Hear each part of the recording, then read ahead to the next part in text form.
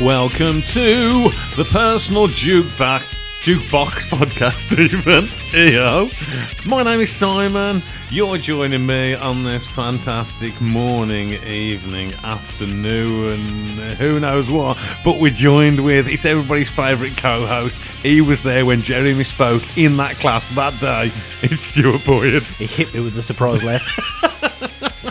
It left your jaw wide open. Oh. Is it? Jaw wide open. Yeah, that's right. Just like the day. Yes. Like the day I heard. Are you okay? I am splendid. How are you? I'm fantastic. I've just learned something from our pre-episode grammar chat. Yeah, got intense, didn't it? Yeah. And a few anecdotes. Yeah, definitely. Yeah. Something we, because we're a part two of a double header, and something we neglected to mention when we did the Arctic Monkeys is we are less than 24 hours removed from your birthday, host and Svengali. That is correct. I was officially 45 years young. Yeah. 45? That's ridiculous, isn't it? But it's nothing. I've got a friend now, and he is a friend. Mm-hmm. He's definitely a friend. Mm-hmm. He is pure white hair, side parting, Yeah. glasses. Yeah. He wears the pressed trousers and the thick jumpers. Yeah. Do not be fooled by the kindly grandad who will give you a Werther's original facade. Rich is a lad. Yeah, he is a lad. Yeah. Oh, well, there you go. There's something to live up to. How old did you say he was? He's early 60s. Oh, early 60s. Oh, fair play. Yeah. The guy I go to football with, 60 this year. He's still living it, isn't he? He loves it. Yeah, 45. It sounds. It sounded old. Like when you think how old we were when the album we were talking about today came out. It was never going to happen, was it? We were going to go out in a blaze of glory. The only question was, were we going to burn out or fade away? Births just come around and around now that you get to like a kind of age. And it doesn't really mean anything. Apart from, I've definitely noticed that I need to piss more. That's something I've noticed over the past. Now. You need to piss now. Because I've said it now, that's it. Yeah, that's it. Over the past 2 or 3 years, I've definitely needed to piss more. And the only other thing that I can think of is maybe I don't recover as quickly from... Oh, God, no. From, like, hurts. I had my first hike since September last Sunday. Yeah. And on Tuesday, you know that bit of muscle between your shin bones? Oh, it's absolute agony. I can barely move. Yeah. Yeah. Oh, it was intense. After a particularly strenuous walk. Yeah. I know what you mean. 7K, mainly uphill. Oh. just murders. The lad, he wants to get into the gym. Yep. He went to the gym to try it out, see if he wanted to do it. And he liked it. And he was like, yeah, I'm going to go to the gym. He wants to like bulk up a bit. Yeah. And he was like, oh, man, my legs are really hurting. And I said to him, man, you want to wait till you get to my age? And then it's like, not straight away, it's the next day. What a cultural shift that is. I mean, we weren't in that headspace at all. To go to the gym? Age. Yeah. I can't think of anybody who went to the gym when I was that age. When I was... He's 16. Yeah. When I was 18, I couldn't have told you where a gym was. Oh, man, there was the gyms. There must have been. Maybe. There must have been gyms, hadn't there? But they were like, say, maybe there was one in the Crystal, remember? Yeah. There was always one in the Crystal, Yep. or in leisure centres had a gym. Yep. And maybe the odd school had one kind of thing. Yeah. But they definitely weren't as prevalent as they are weren't now. a thing. I mean, you used to give directions by pubs, didn't you? And there was no pubs. Well, I blame the smoking ban because that killed off a lot of it, and then just times on and increasing prices. This week I went to the pub for the first time in a while, and it was just a pint, a glass of rosé topped up with lemonade, under 50p change out of a tenner. Yeah. I was in Worcester over Christmas, you know, and I handed over a £5 note and a £1 coin for a pint. It was more than a note. Yeah, it's more than a note. That? More than a piece of paper for a pint. And that's not even in like Birmingham. Yeah. It's was that where the Christmas do was? Was it Worcester? It was. Oh, was it? It was. No way. In an actual venue, was it? No, in a pub. Oh, just like this pub. We're going to meet there. Yeah. My work never had a Christmas do this year. Yeah, that's good. It's rude, I think, though. I think it should. You don't giving need that. something back. You don't need that stress. I don't need it now, and it's 98.5, possibly higher percentage of the workforce at my work is male. Yeah. So it would literally just be a dick swinging contest, Yeah. and like let rally around the family with a pocket full of shells of the women who work there, I suppose. Oh, you don't need that drama. No. But yeah, we're after Christmas. We're well into February now when this is coming out. And we're going to be looking at an album from way back in 1995. Can you believe it? It's summertime for the Personal Jukebox podcast, 1995, isn't it? Oh, it's literally just that sweet spot of the Heartland era. It is. It just is. This is right in the middle of it. It's somebody who you've mentioned before on podcasts. I definitely had listened to this album before at some point in my life, but I would literally say before doing this, I'd possibly listen to it once all the way through. Well, that's amazing, because I would say between 1995 and about 2001, I probably listened to this album 400 times. Really? Easy. Yeah. In the subsequent 20 years and some change, maybe about 3 or 4. Before like the last week, Yeah. I thought I knew it well, but those 2003 years, they do some things. Of course, we are talking about Alanis Morissette with her mega uber seller, Jagged Little Pill. Well, it's interesting you say that, because here's my question to you. I was going to say, has any other artist that you've covered on the podcast, but really, has any other artist that you can think of who's had a 25 plus year career really had one album that overshadowed absolutely everything they did to the extent that this does? Off the top of my head, I can't think of one, no. I don't think it exists. I mean, let's say pull out Guns N' Roses. No one on this planet is saying anything other than Appetite for Destruction isn't their apex. Oh, of course, yeah. Everybody who owns Appetite for Destruction can give you the name of another album or 5 to 10 other Guns N' Roses songs, even a casual fan. You know, that's really weird. Did she have an album? Was it called Super Infatuation Junkie? Supposed former Infatuation Junkie. There you go, then I can't name another Alanis album. Yeah. That was the follow-up to this one, but Okay. maybe... That'll thank you one. I was going to... Did it? You're in my head. Maybe Thank You was on it. I couldn't tell you, but I believe she still... I've never heard it from front to back. She's toured... She was meant to be touring, wasn't she, in 2020? Yeah. But it all got postponed because everything did everywhere. And they resumed it by now, because I know they've played gigs. And she finishes the sets with Thank You. Okay. She's toured this album recently, and I'd sold out an arena around it. It was one of the big 2 arenas around here. Yeah. I know she did like 3 nights at the O2 in the summer, so I imagine it was following on from that, weren't it? Yeah. So this album has still got a following, but I'm not sure her general body of work has.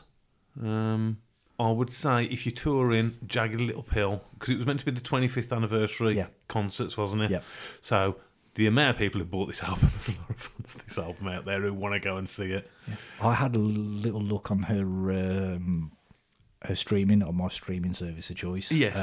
This morning, and they give the top 5 tracks, and each of them were from this album. And when I say the streams, they were in the trillions. Like head and shoulders above anything. Was it the trillions? No, it was the billions. Billions, Sorry, yeah. beg your Maybe pardon. not trillions, Yeah. Do you know... We're a few jars deep now, aren't we? And we've alluded to our ages, so it knocks us about in the way it never used to. And in that kind of that home ground, could you hasten a guess as the 2 artists who were supporting her on her 25th anniversary tour? We're thinking 1995. Okay. One of them is...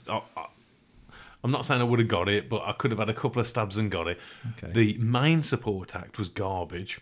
Okay. Yeah, and Beth Orton as Beth well. Orton, there's a blast from the past. Yeah, I know, Randy's wife.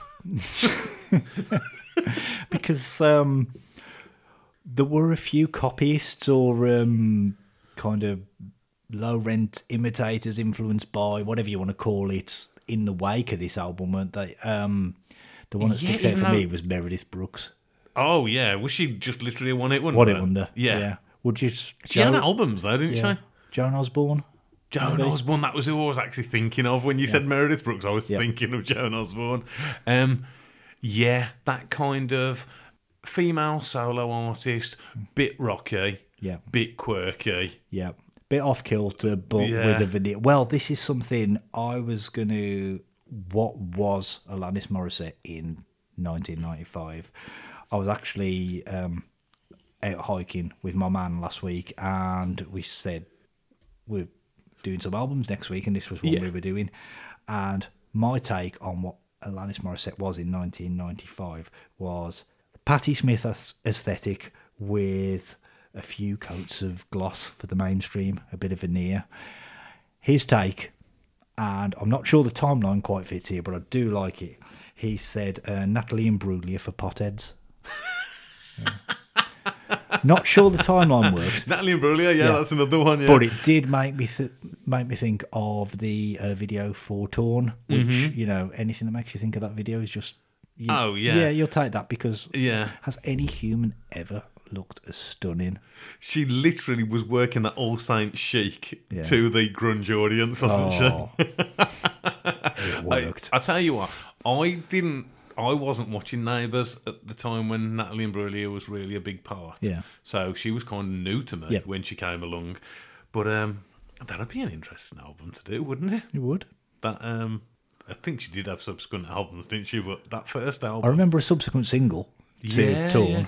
Oh, yeah, there was Big Mistake. That's the one. And then there was another one. That'd be an interesting album to do. But yeah, she was a handsome woman. Very much so. Very much so. And I hate to dilute it down because it's the absolute antithesis of what we're talking about. The majority of the lyrics on this album are about. But Alanis Morissette, what did you think? Yeah. Yeah and no. It's not what she's about, is it? It's not what she's... It's literally the complete opposite of what she's about. Yeah. It's kind of a complete and utter moot point. Yeah, it is. I think many people would see Alanis Morissette as somewhat of a caricature version of the Ironic video. Okay. Yeah, I think the masses would see her as that. Now, we'll get into it when we get to the song. It's track 2 on this album. But when that track came around, I would say, and I'm pretty sure, that there had been nothing that was exactly like that before, ever. I think where this hit, particularly on radio, it was a shock. Was Mary Whitehouse still around at this time? She was up in arms, if she was. Well, I suppose she would have been, wouldn't she? Yeah. Was she not a feminist as well, though? Mary Whitehouse? Yeah. Was she? I think just anything uncouth was beyond the pale. She was anti-everything. Yeah. As I said, we are talking about Alanis Morissette's Jagged Little Pill.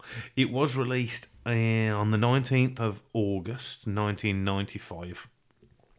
Summertime for the podcast? Of course. It was her third album. Yes, which that's I wasn't an interesting super point. aware of. Well, I don't think we in the UK were super aware of that because I don't think that her first 2 albums made it over here in any way, shape or form. But for our younger listeners, that was kind of a thing, wasn't it? It's unthinkable now that... Oh, yeah, regional sales and stuff like that. Absolutely. Yeah. I know, I'm not quite sure of the timeline, but either between Mellow Gold and Odelay, or either side of Mellow Gold. There are other prime things as well that we could do. Absolutely. Yeah. Oh, definitely. Beck had a couple of albums that never really hit over here that, I became aware of as a casual kind of Beck fan. In the 2000s. Okay. That existed. I picked one of them up. In the 2000s? Yeah, I picked one of them through Means. The other one I've still never heard. No way? Yeah. That's a weird one, isn't it? It's unthinkable in 2023, but... She released a first album called simply Alanis in 1991. It went platinum in Canada. I don't know what their platinum criteria is. The second album was Now Is the Time in 1992. But when she got signed for this album to Maverick Records, apparently they persuade the execs at Maverick persuaded MCA, who were the record company who released the first 2 albums, to withdraw all copies of the first 2 albums that were on sale. Because apparently this is a massive stylistic departure, isn't it? Because they didn't want people to be sceptical of her new alt-rock image. Yeah, because they're very dance pop, apparently. Absolutely. Never heard them. Absolutely. I imagine I could have gone to YouTube, because I bet somebody's uploaded them nowadays. Got to have done. Yeah. But we thought, as Brits, this was the debut, didn't we? Yeah, we thought this definitely. was the debut. So as such, Brand new artist. would our Canadian friends see this as a cynical marketing change? We certainly didn't. Well, we haven't got that reference to hang our hat on, have we? No, it's weird, isn't it? Off the top of my head, I can't think of somebody else, you know what I mean, who was doing that kind of... There's got to be loads of examples of this, of people who are doing a certain kind of music, and then, I don't know, you get the break or something, and... Well... This is what it sounds a bit like, anyway.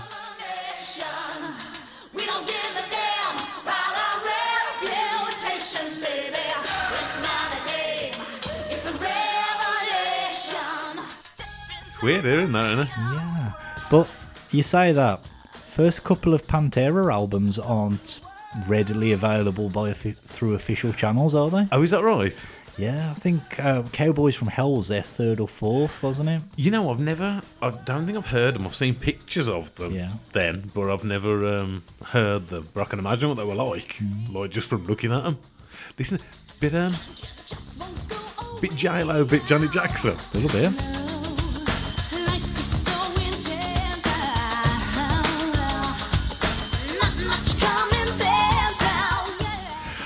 Didn't she like do some TV work and then use the money that she got from that to finance the recording of the first album herself? I've heard something like that. Something like that. She was still very young at this stage, wasn't she? Yeah. Oh, man. This is the one outstanding thing we said in our Arctic Monkeys episode about how young they were. Yeah. The age that Alanis was when she was doing the lyrics for this album. Yeah. And, man, you think, oh, Christ, some of the things that you must have come across to get to that at that young age is... on another level to the Arctic Monkeys stuff, isn't it? Definitely. Really? Yeah. This is drawing on some life experience, some cynicism, and there's some. I was talking to someone again today, actually, who I just mentioned. We're doing this tonight. Oh, love that album! But we actually talked about the hidden track on this album, and he summed something up that I hadn't thought to put it. She doesn't half do bitterness well. Yeah, definitely. It's. Man, I mean, you are what you drink, and I'm a bitter man. It's 1995. It cannot be. It's not post grunge. No, but it's got a very. I mean, the songs they've even got a soul to soul kind of backing track and stuff on them. But it's very the grunge element and the stylistics of some of the stuff is there. The grunge aesthetic's there. Yeah. But it's a casserole. It really is. There's a track where there's almost a trip hop element to it. Yeah. I suppose there is. Yeah, really. Yeah, thinking about it. Yeah. It is a mixed bag, and of course I meant to get it out. That's one thing I forgot to do today with the bad weather. In my shed, I've got a mouth organ. Okay. Yeah, and I was gonna along with the intro. Yeah. That would have been amazing. That would have been really good. Yeah, you've missed it. I was out in my truck this week, and I thought, when I get back Saturday, I'm going to learn that little bit and try and do it. Oh, you've missed a sitter. Keeper was miles off his line there. Okay, 11 weeks at number 1 in the UK, 222 weeks on the charts. It entered the charts at number 76. Yeah, see, that's the thing, isn't it? This was still in the day when you could enter low and build up groundswell. Yeah, definitely. It was definitely a word of mouth kind of purchase for me. This was, for anyone who hasn't listened to like the entire back catalogue of the podcast, I was kind of, by this stage, I made some purchases by CD and some by tape. This was a tape purchase for financial reasons, but it was kind of, when you're on a limited budget, but everything you've got is disposable income, and you get it. It's burning a hole in your pocket, and I was kind of there, and it was. I'm here. Yeah, it's here. I'm here. It's coming home with me. It's on tape. It's coming home with me. Perfect. Yeah, absolutely. Why'd you heard before you bought it? Just you or no? You ought to know. Hand in my pocket. Because You Ought to Know is different to everything else on the album, isn't it? Absolutely, it's an outlier. It's as much different as like Stupid Girl is on Garbage's album to everything else on there. Yeah. 8 consecutive weeks at number 1. In America, I mean, it sold 33 million albums worldwide, this album. Oh, yeah. Over 33 million. She was the first ever Canadian to get double diamond sales. I mean, diamond sales in America. What even is a diamond sale? Diamond sale is over 10 million, isn't it? Yeah. So double diamond is, 20 million. It debuted at number 117 on the US chart. And 4 months later, it was number 1. So it climbed for 4 months and then spent 12 weeks at number 1. It's the first album. Actually, this is a bit of a stat, yeah. It's the first album to reach both 12 and 13 million sales since the Nielsen SoundScan thing started in America. So that's since like 91. Okay. And it was 1996's biggest seller worldwide. 18.7 million records it shifted in 96. Which is just absolutely obscene. It sold over 500,000 copies for 15 weeks in the year. So that's some numbers, man. Yeah. For anyone with any kind of interest in, beyond a basic interest in music, like your top 40, it was everywhere, wasn't it? But there's a track later where it kind of took me back to a place. It's an album track. Yeah. It took me back to a little anecdote, which I'll kind of tell when it comes to it. It's not particularly interesting, but it was just, it kind of opened my eyes to how much it didn't hit in the general mainstream. Okay, yeah, we'll get into that when we get to it. 'Cause that's an interesting. That's a bit cryptic, I know. Yeah, that's an interesting point. In the UK, we always take a look at what was going on at the time. The number 1 album in the UK was from... This is the track off it, from these boys.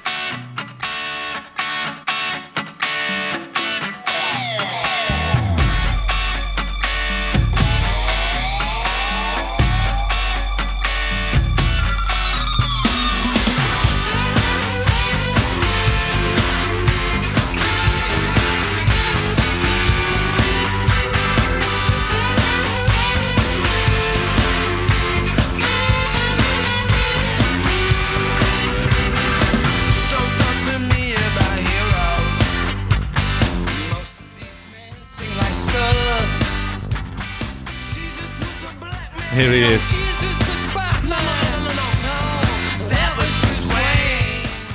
So you got Shaun Ryder's other band? Yeah, were they not just the Mondays under a different name? Well, yeah, it was just they had 2 vocalists, didn't they, in Black Grape. Everyone knows. What's the big song? Everybody knows the big song that I can't remember the name of now. Reverend Black Grape? Yeah, they were... Yeah, I thought I'd go with something different. And then the other big song that they surely had was Eat My Goal. Was that them? That was them, wasn't it? Was it for the 96 Euros? Was that them? Eat My Goal! Eat My Goal! That's Black Grape, I remember innit? that. Was it Black Grape? Yeah. I'm pretty sure. You've made me... I'm going to have to look now. Hang on. Eat my God. No, it was Collapsed Lung. I'm a fucking idiot. I'm a fucking idiot. I'm going home.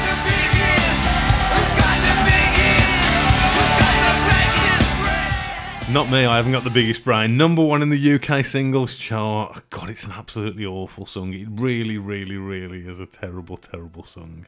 It's got an awful intro, which you can just, if you can pick it out just below us now.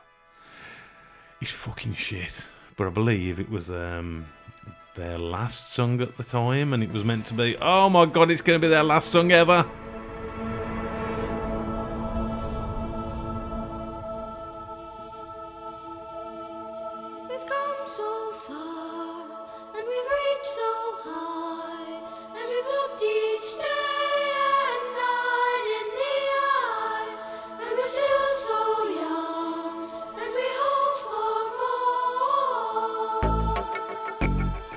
We've come a long way, but we're not. How much did you not like Take That in '95? They were anathema to us, weren't they? They were just like, just everything against what we were into at the time. Absolutely. Yeah. Absolutely. Yeah. Oh god. And it's fucking Howard Donald, isn't it? With his lyrics. See, that was when what's his name? Lee Francis. That's when he was on The Money, when he used to do that. He used to do Howard Donald. Invincible. With danger on my mind, I would stand on the line. Yes, I Take That were number one in the UK because Take That were fucking massive in the UK in 1995. Little bit. Every girl in our year at school was just They were the first. all over them. They were the first band in my lifetime that, you know, they were putting suicide prevention They were lines up when because they the band split. was splitting up. Yeah. Yeah, that's the first one I can think of in my lifetime. Yeah. In the US, they were listening to this.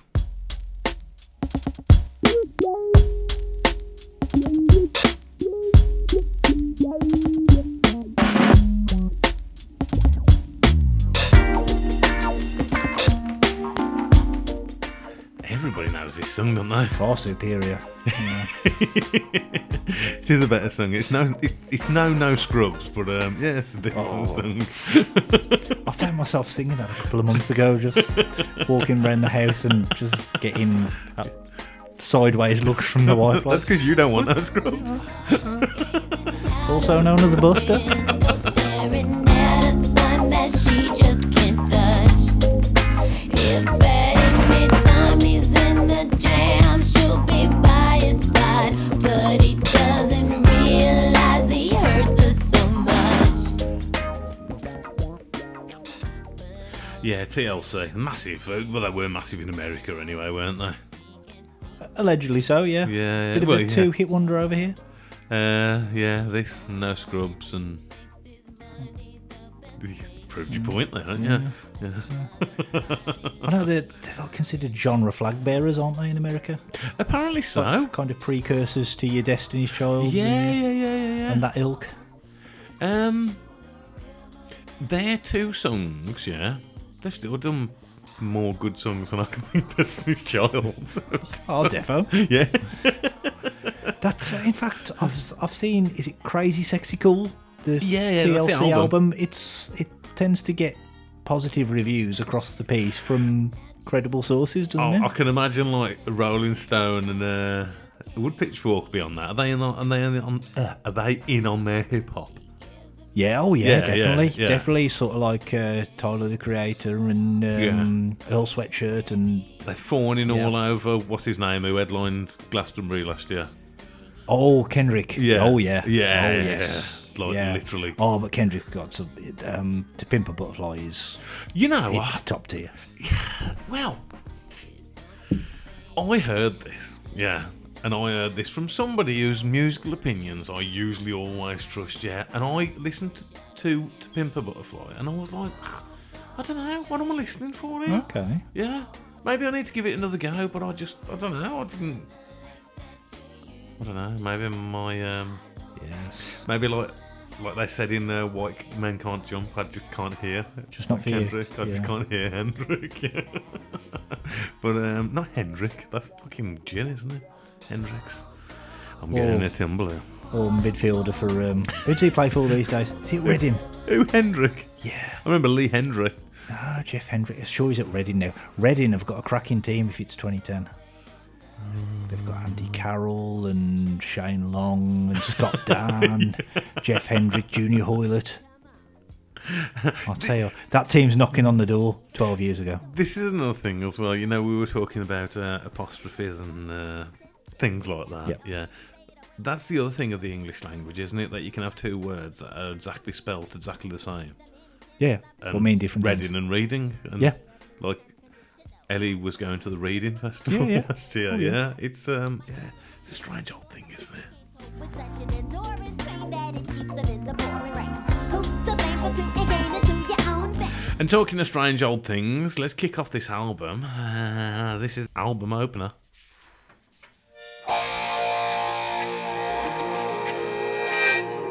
Wow, that's fucking 90s, isn't it?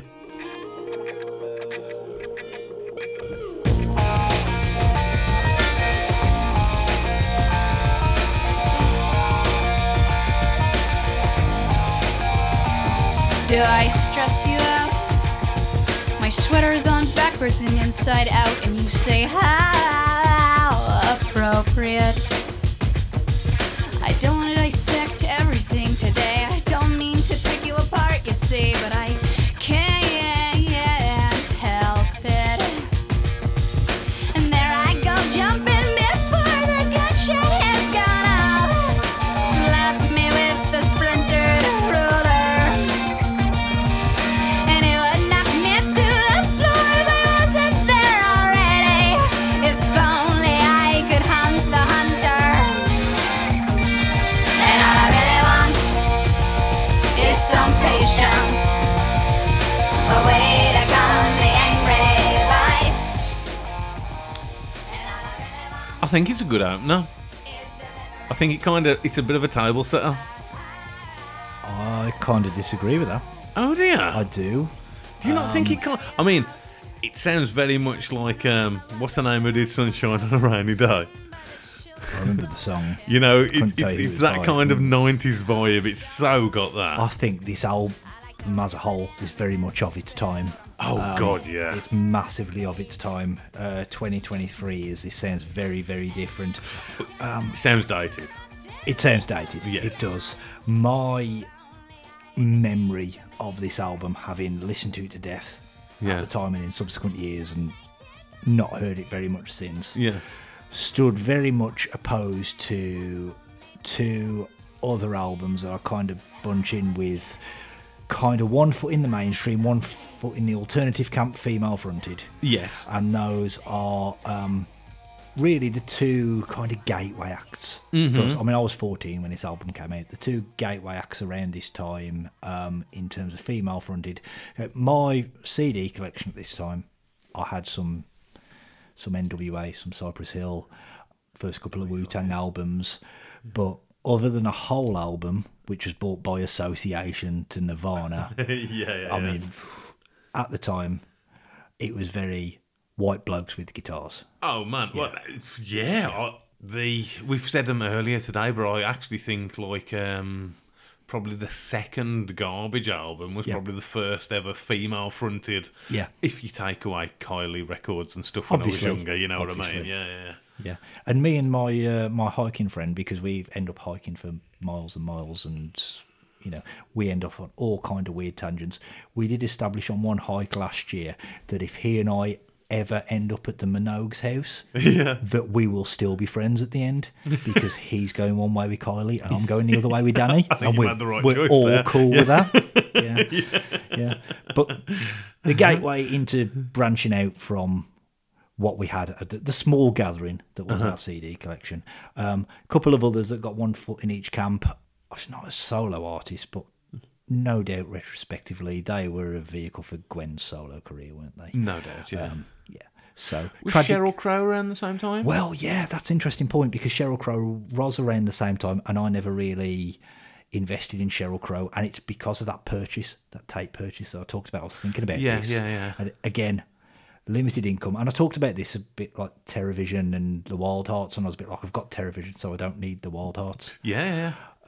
Alanis got there first, bought the album, so I'd hitch my wagon to that horse. So it was a bit like, oh, are you Cheryl, Alanis? It's like, you don't need Cheryl, got Alanis. Yeah. You know, you'd made that investment, so it was a bit like, I think as well, Cheryl you was... kind of justified your lack of knowledge by, no, not Sheryl Crow. That's okay. And Sheryl Crow was a bit more absolute classic rock or Yeah. country, Yeah. and Alanis was a bit more contemporary for the time. Oh, yeah. defo. Definitely. Yeah, in retrospect, although maybe that's with a bit of... I mean, it's weird because you listen to this album and you think, oh, was she actually? Yeah.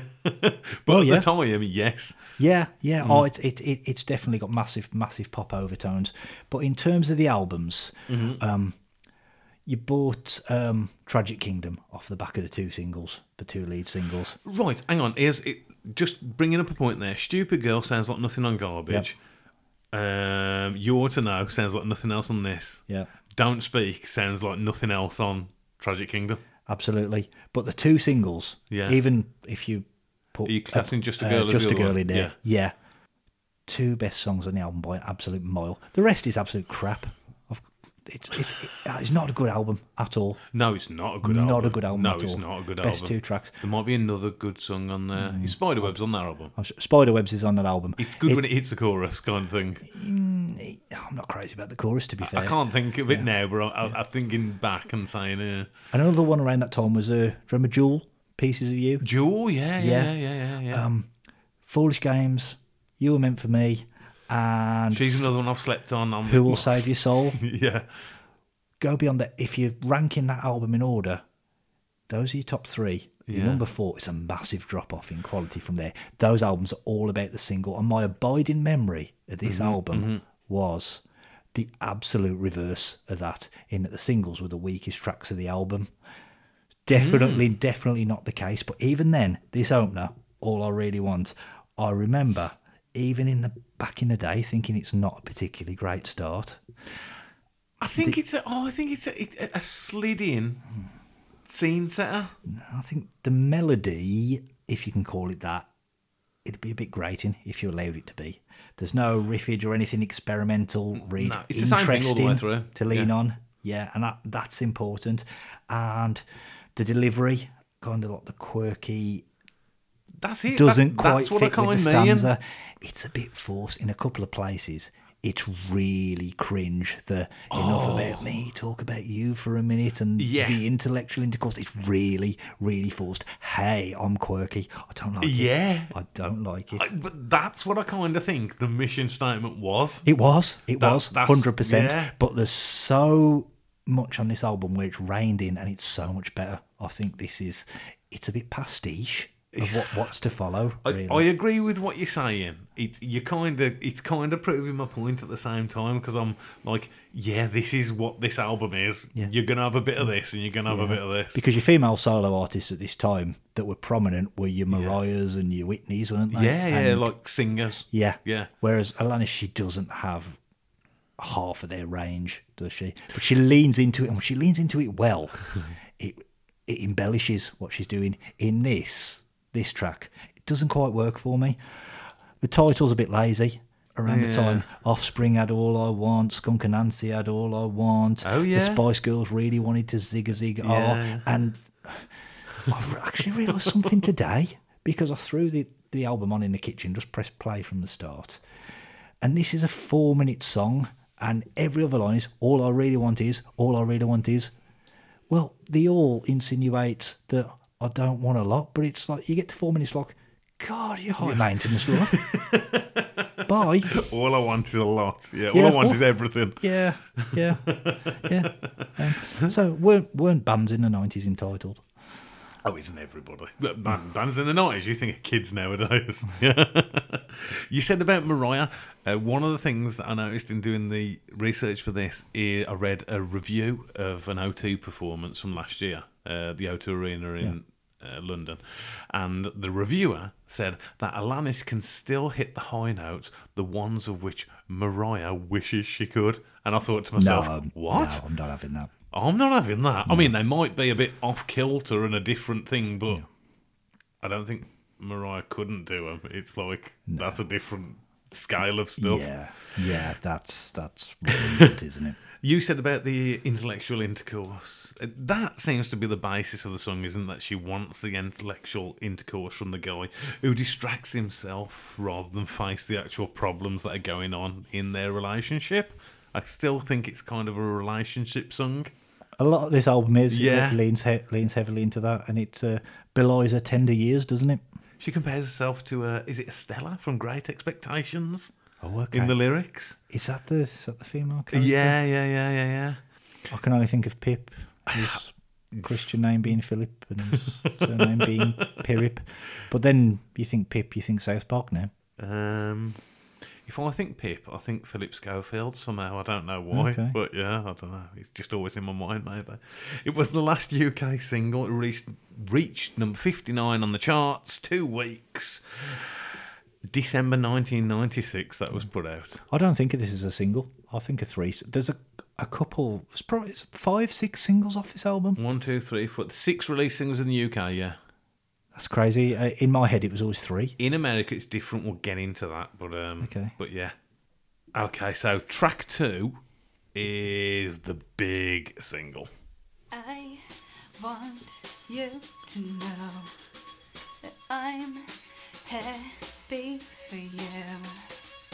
I wish nothing but the best for you both. I know the version of me. Is she perverted like me? Would she go down on you in a theater? Does she speak eloquently? And would she have your baby? I'm sure she'd make a really excellent mother. 'Cause the love that you gave that we made wasn't able to make it enough for you to open wide. Might as well live it to the chorus, don't I?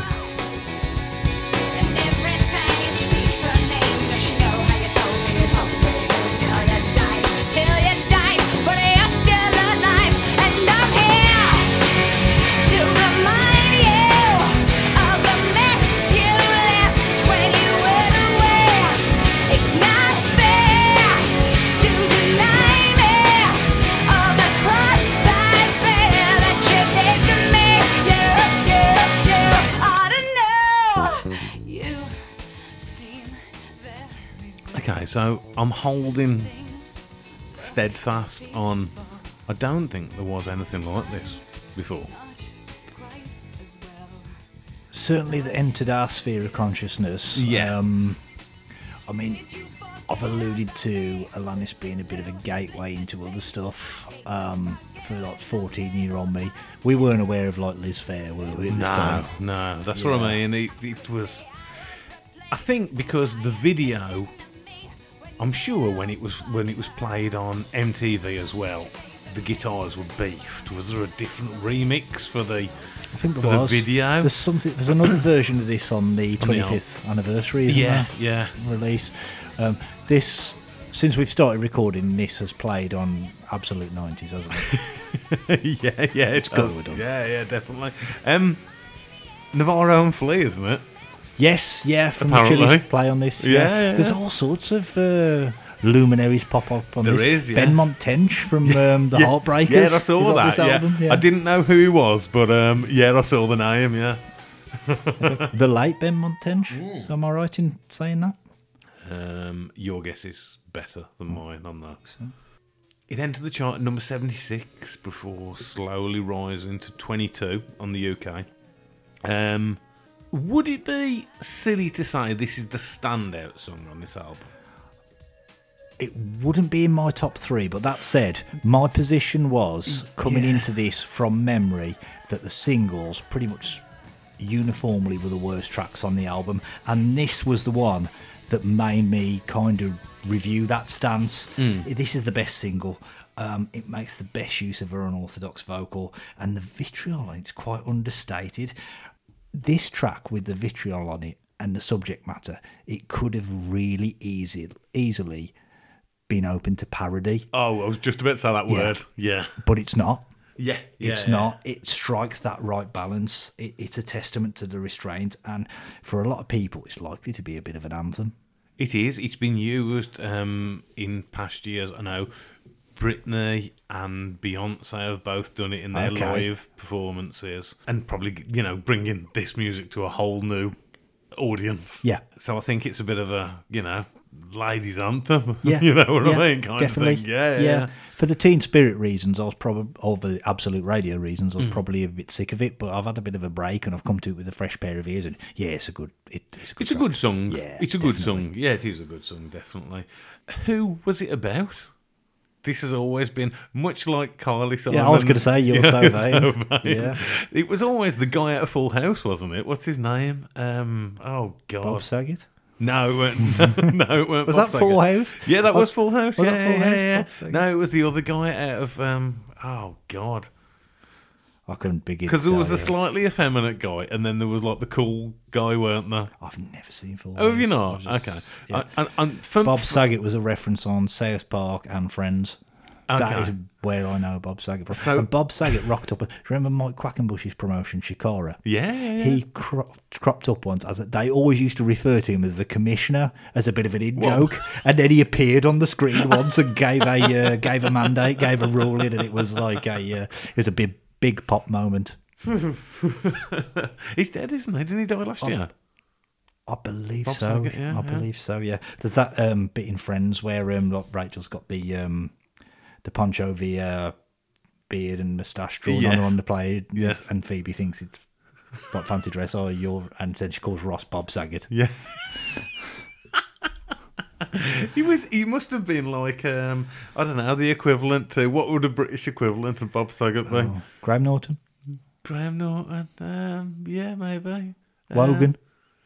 I don't know, but wasn't he more of an actor originally? So he was an actor who transformed into, because he hosted America's Funniest Home Videos. Okay. Yeah, so he was. So that'd be Harry Hill. A sitcom. No, but he was a sitcom actor first. Okay. So an actor first, who then changed to be a presenter. I don't know. He wasn't an actor, but I can't get past Jermaine Genius now. Jermaine Genius. In my head, all I got is Michael Barrymore. That's a whole different thing. Yeah, so for my point, I'm thinking it was like the cool uncle. So, because another person who was ruined was Matt LeBlanc as well. Okay. Yeah, and then there was another person, but she's like, oh no, yeah, I'm not going to say who it is. Yeah.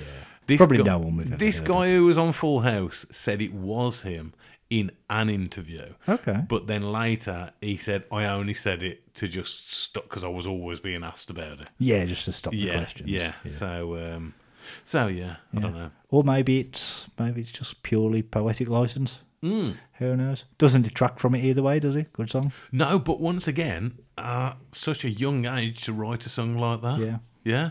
I know she was working with a guy called Glenn Ballard. Yeah.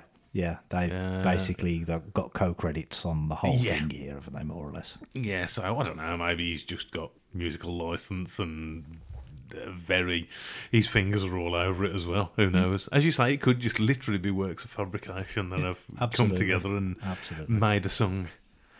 Track 3 is Perfect. Sometimes it's never quite enough. If you're flawless, then you're in my love. Don't forget to win first place. Don't forget to keep that smile on your face. Be a good boy. Try a little harder. So this is the first song we've got on the album that wasn't released as a single.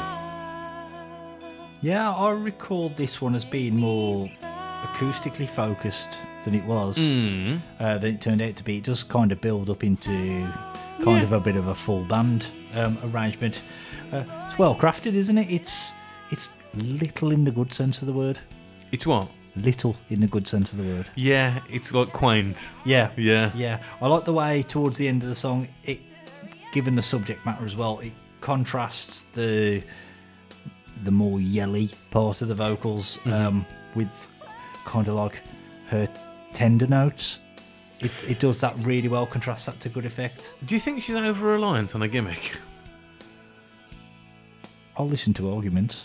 Do you know what I mean? Yeah. Do you think she's, like she's always going for the? I'm always going for the easy, the cheap pop, for want of a difference. Yeah, this song's probably going to be a motive for a lot of people because it's just. I always think with people who have a slightly quirky or off-kilter vocal style. Yeah. Is it authentic? That's what I or always are they leaning think. into it? Yeah. Yeah. And I get leaning into it, especially if that's your thing, if that is your gimmick, that's what you're going to do. Well, there are 2 tracks in particular on this album where she, maybe even 3, where there are 3 tracks where she really reins that quirkiness in, and for me 2 of them are in my top 3. like just sings the song. Yeah. Yeah. It's. I think I said this in a previous episode about again Mariah. Yeah. Sometimes it's okay just to sing the melody. Yeah, of course You it is, don't yeah. need to, in Mariah's case, flex the gymnastics, Yeah. or in Alanis's case, lean into the hey quirky. On my first couple of listens through, I was surprised at how much it wasn't that quirky stuff Yeah. when it wasn't. And you kind of forget yourself for a second and I'm just listening to the song. Yeah. Yeah. I'll be honest, it was quite refreshing. Definitely. Yeah. Definitely. Definitely. Those are, like I say, those are the highs, the bits where Yeah. it just cracks on and lets the song and a natural range speak for themselves. Really, this song's a bit about it's Route One. Societal As we like to pressures. say. Well, I think parental pressure and living vicariously, Yeah. and it's going to be very relatable for a lot of people. Yeah. Oh, God, yeah. I think that is the overriding thing of this album, really, and probably the reason why it shifted so many units as it has, is that it is incredibly relatable, more for the female side of stuff, possibly. Definitely. There's a song coming up on kind of side one in inverted commas that the first thing I've said about it is there's a subject matter I just cannot relate to, but it probably strikes a massive chord with a lot of people. Track but one? Two tracks ahead. Yep, that's the one. Yeah, I thought so. But yeah, perfect. It's a perfectly good It's a thumbs track up for three. me. Yeah, it's a good little song. Next track.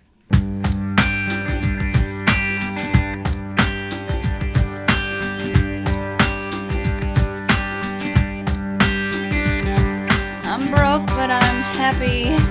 I'm poor, but I'm kind. I'm short, but I'm healthy. Yeah. I'm high, but I'm grounded. I'm sane, but I'm overwhelmed. I'm lost, but I'm hopeful, baby. And what it all comes down to is that everything's gonna be fine, fine, fine. 'Cause I've got one hand in my pocket and the other one is giving a high five. Right, let me get this one out. Go on. This is one of the singles, yeah. It is. It's like one of the known songs. Yep. I think we're going to be apart on this. Go on. I think this is an awesome piece of songwriting. We are miles apart on this. This is the low point. Going the into album. this, I thought to myself, oh God, I hate that. Hand in my pocket, ironic, and all that. Yeah, well, them two. You live, you learn, whatever Yep. it is. Yeah. But this one, I think this is a triumph, honestly. And you'll like this turn of phrase, the lyrical juxtaposition Yep. is it's unlike anything. Well, And That's it interesting. builds, the song builds, it's got that low, just humming harmonica underneath us now. I don't think she overdoes the vocal quirks. no, not at all. Yeah, Not at all. I'd they're agree with there. that. They're That's, there. that's about the only place we agree on here. But And it's that bit, and it's what it all boils down to. It's when that hits, that's just songwriting gold. I think the chorus is weak. It's nihilistic. It's at odds with the verses because the verses have got a message. Yeah. But this song is a real one-trick pony. I read a book not long ago called Black Box Thinking. Yeah. And it was about learning from mistakes and like how the aviation industry do it and the healthcare industry don't. Okay. Go and read that. It's What's it called? Black Box Thinking. Yeah. Matthew Syed. Yeah. It's written by, but I came away thinking makes his point, makes it well, doesn't half labour the point. And this song labours the point. It's a one-trick pony. It's like nobody is one thing. Chris Rock, in one of his stand-ups, makes this point beautifully. He says, like, he's talking from a political perspective, Yeah. and he says, listen to the issues. Nobody's one thing. Don't just jump to one side of the argument based on what you think your position. He says, some things I'm conservative about, some things I'm liberal about. Crime, I'm conservative. Prostitution, I'm liberal. And that's Chris Rock. Yeah, I can't remember which one of his stand-up that is, but they're all good. The melodic refrain could really get on your wick if you let it. Honestly, Like the opener. going back in 95 or 96, whenever this was out, when was it a single? Yeah, October 95. It only got to number 26 as well. I completely agreed then. But I don't know if it was just listening to it over the past couple of weeks on this with fresh ears or 2023 ears. I was just, this is actually a really good pop song. We're apart here, don't we, on this one? There's a much better pop song coming up that's flawed in its own way, which is ironic, don't you think? Because because that's what this song fundamentally is about. Is like everyone's flawed, everyone's got a bit of contradiction in them. It's okay. I think the album's a bit like that. Yeah. So it's liberating. I'll give it that. Mm-hmm. It's a liberating anthem. It's just musically doesn't do it for me. It's about being flawed. Song's flawed. Do you like a bit of harmonica or not? It's played out. Yeah. Yeah. It's not overused though, is it? Or do you think artists that do use it overuse it? Off the top of my head, I can think of Alanis Morissette and Aerosmith. that's the only And two. Ozzy on the Wizard. Yeah, well, yeah. Yeah, it's. I don't think it adds anything here. See, I think it does here. Yeah, I think it's kind of her calling card on some of the tracks on this album. Does she use it on? Have you heard any of her later albums? I've heard songs, only songs. And I haven't heard harmonica on them. I No. don't think. No, maybe it's But I exclusive can't to this apart album. from Thank You, I can't think of anything. There's- Tell me another Alanis Morissette song after this album. After that, Is the one called "The Reasons I Drink" or 10 Reasons Why I Drink" or I've seen 10 Things that. I Hate About You or something like that. I don't know. Which is an amazing film, by the way. is it? Oh God, yeah. I've never That's seen brilliant. it. Oh, fantastic. Never seen Oh, it? you must. Okay, I'll put that on Top my. dollar. Is it on Netflix? I couldn't tell It'll be you. on Amazon Prime, isn't it? Yeah. It'll be on Yeah. one of your streaming services, definitely. Oh, it's great. Okay, I'll add that Yeah. to the. I'm trying to hunt down a film from around this era, probably a couple of years later. It was either called The Curve or Dead Man's Curve. Okay, I've heard of it. It's got your man out of Scream. He was the killer in the first Scream film. Okay. What's his name? He's that guy who's in stuff. It's got him in it, and I want to watch it again. And I also want to watch something around this kind of time. Existence. No, not familiar with that one. Existence. It's got a Z at the end. How but yeah. very 90s. Yeah, I know. Hardy boys, Dudley boys.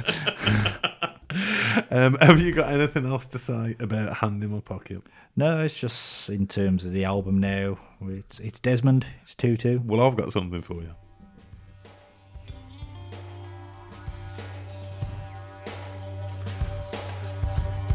How long will it take you to guess who this is?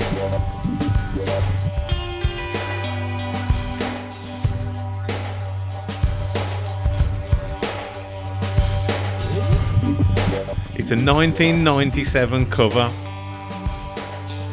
Can you tell who it is yet?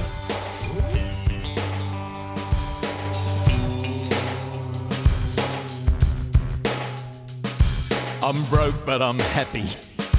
I'm poor, but I'm kind. I'm short, but I'm healthy. Yeah. I'm high, but I'm grounded. I'm sane, but I I'm didn't want to say overwhelmed. after you dropped that hint. I'm lost, but I'm hopeful. Baby. Absolute shamed television presenter, Rolf Harris, with his cover of One Hand in My Pocket. How terrible is that? Fine, fine, fine. How awful is that? Right, I had no idea this existed until today. just look at that cover as well. And the other one is giving up. Oh, dear me. Hit me. What's the bulldog doing? What relevance does that to anything? He's eating the grapes or cherries. He's popping the cherries. Yeah, don't knock it. I He said, care, "I'm but tired, but I'm working. Yeah, don't knock it." I'm here, but I'm really gone. I was wrong, and I'm so sorry, baby. And what it all Well, Rolf, I bet we know that you are sorry about the things that you did. He's still inside, isn't he, Rolf? I lose track. He has got to be, hasn't he? Him and our old mate Ian Watkins in the clink together. No. Rolf's a cunt. Right, next track.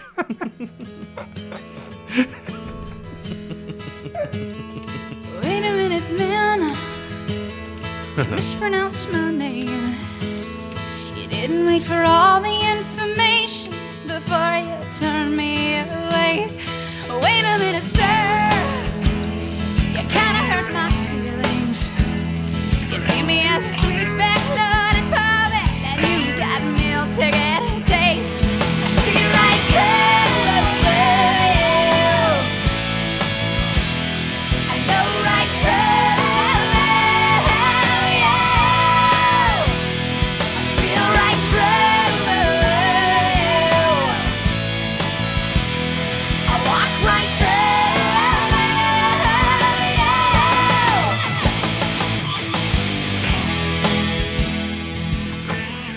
you. Now, if I know myself, Stuart Boyd, I know that he likes this song.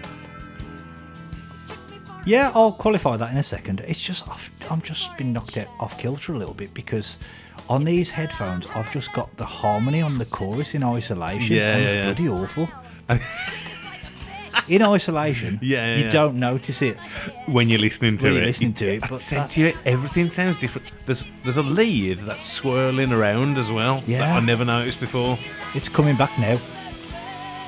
It's not as bad here. No. On that first chorus, that was nails down a chalkboard. I never liked her vocal delivery back in the day. It's not her on the harmony. It's How do you not think that's a that? male harmony. Yeah. Maybe that's your man Glenn Ballard. Who knows? Maybe I'm throwing an innocent man under the bus here. I would have thought you kind of liked that, especially that end of chorus. Da da da da da da da da da. I do. And Yeah. choruses are a recurring point here, really. Some of the choruses on this album hit, and some really don't. This chorus doesn't have to try too hard. I just think, in general, it's a solid pop rock tune. Yeah. In terms of the album it's beat here, I think it's the very quintessential essence of, it's like a 3-star wrestling match. It is. It's very much, this might be a bit of a reach here, but you know how Pearl Jam were Pearl Jam on 10? Yeah. They were a different band to any other really album after that. Absolutely. They were a bit more noodly rock kind of stuff. Yeah. 10 to me is a Mookie Blaylock album, and Versus is the first Pearl Jam album. Well, yeah, and this, I'm not going to say it wouldn't sound out of place on that record, but it seems like it comes from the same kind of feeling. Do you know what I mean? Yeah, Definitely. Yeah. It's not a bad song. I wouldn't say it's a brilliant song. No. It's a perfectly acceptable album track.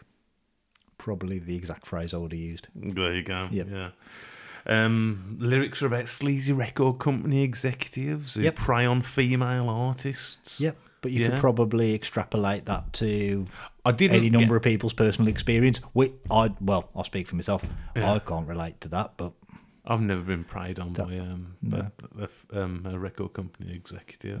I've never been preyed on By at Rolf all. Harris or anybody. And I tell you what, I didn't get that from the lyrics on first listen. Okay. Second listen, I got the wine, dine 69, lion, and a couple of other little bits. And then obviously looking through, you see, and then, piece that together kind of thing. Yeah, it's all right. Yeah, it's perfectly acceptable fare. All right. Okay, next track. Forgiven. This is the only track on the album that I haven't got a note for. Really?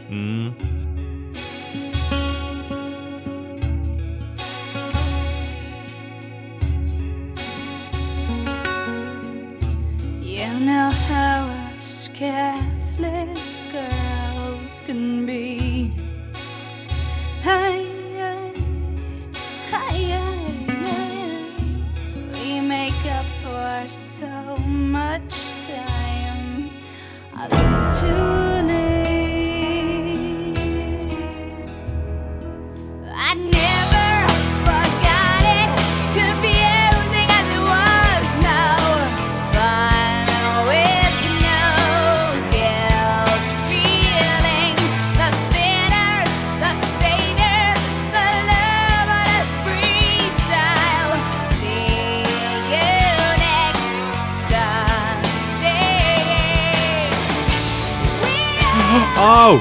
Tremor Christ. You hated Trevor Christ, if I recall. This is Tremor Christ, isn't it?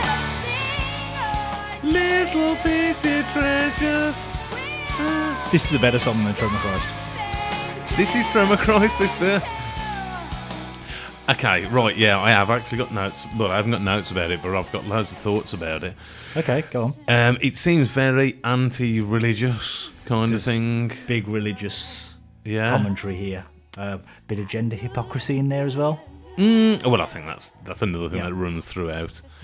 It's once again the same as the last song. It's a bit of that. Do you know what I mean? It's a bit of that song. It's Yeah. but this is probably the main song on the album that I think has got optics. It goes from one thing to another, but it's so Tremor Christ on that bit.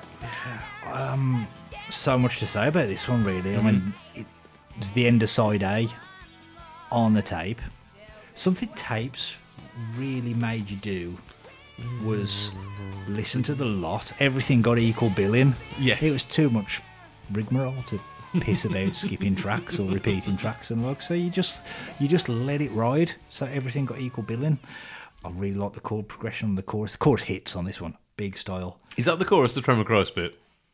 Is that what you're saying, or is that the bridge? That's kind of the pre-chorus. I Yeah. think the vocal apex is in the bridge, and the song in general is just really, really well paced. I think the languid tempo of the verses gives it a bit of gravity.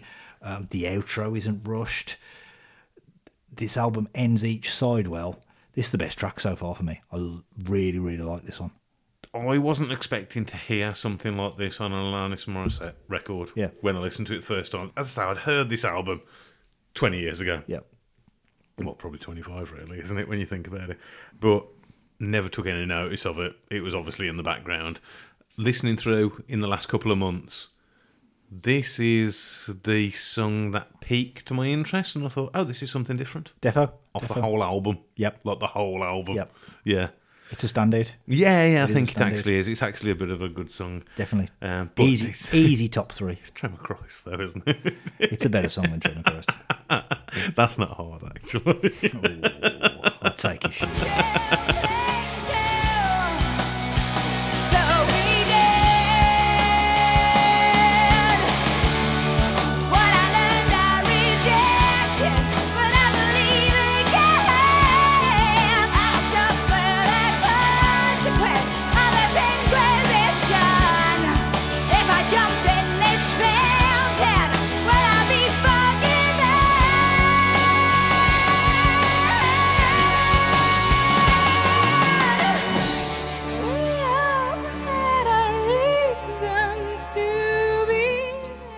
And to be honest, she sings it straight as well. Yeah, like I said earlier, when she reins the quirkiness in, those are the high points of the album. That bit just there, that's the bridge where the vocal apex is. Oh, it's really good. It's Really good. Yeah.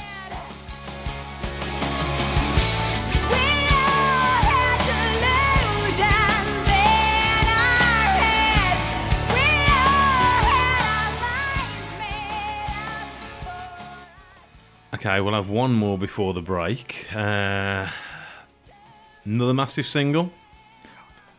See, this song's called You Learn, and I Learn. I was surprised to learn in the last couple of weeks that this was released as a single. I never knew. Really? Yeah. God, man, I can remember this all over Beacon in the day. This was literally, you know, there's tracks when you're flicking through radio stations, Yeah. and it's like, oh, no, next one. This would be one of them. Okay. This is so Beacon radio to me. Recommend getting your heart trampled on to anyone. Yeah. I recommend walking around naked in your living room. But I do think the bridge is the best part of the song. Yeah. Swallow it down. Check it out. It feels so good. Spinning in your stomach. Wait until the dust settles.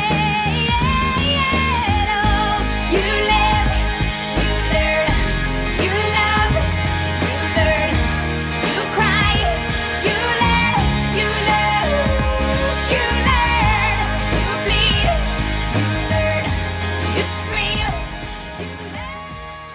side, I think I like it.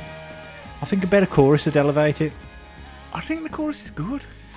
It's double tracked, I think, to detract that. Again, it's nowhere near the crime that Hand in My Pocket is, but it does labour the point a bit again. Oh, I think this is Hand in My Pocket. They're good pop singles. I can see why they connected with the masses. Yeah, it's fine. I don't not like it. It's very self-help. Yeah. This was the first track of the second side of the tape, so for me, maybe this is that fact influences this a bit, but for me, it's a bit popcorn match. Oh, it's literally. I can understand how it can be to people alive, Don't Look Back in Anger, Enter Sandman. I get it, but as a pop song, it works. Yeah. Have you ever seen the video?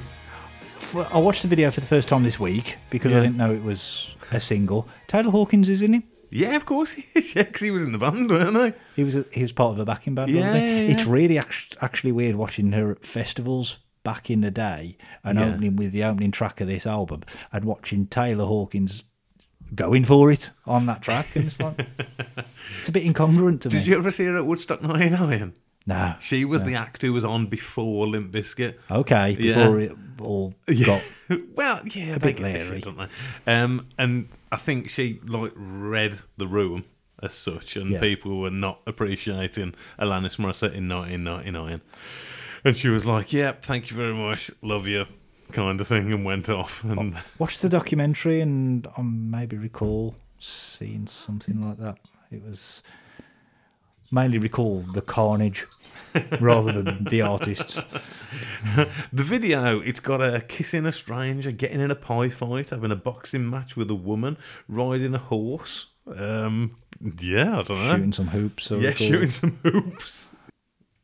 Surely it's all about the learning experience of life. And it labours the point. Chorus lets it down. Like I said, it's fine. It's everything you say it is with the chorus lets it down. A lacklustre chorus. I don't think it does. I think the chorus hits. I think it's a perfectly acceptable mainstream. Oh, we can play this on any radio station. Chorus. Yeah, I don't hate it. But yeah. Oh, I'm a bit disappointed with you there, I must say. I thought you'd be a bit more into the big hits. No, I didn't at all. Oh, God. Right, we'll take a little break there. So far, what are you thinking? Are you thinking, oh, this wasn't as good as I thought it was back in the day? I am thinking exactly that. We are... See, to me... 3 really good tracks. Mm-hmm. 3 tracks I can take or leave. And 1 that's perfectly acceptable fare. So we're probably 4 thumbs up, 3 thumbs down so far. Okay. To me, I was pleasantly surprised. There was a couple of tracks on there that I wasn't aware of, and the singles have hit a bit more than I thought they would. So first single, definitely. All right. We'll be back in a second. Right. See you in a bit.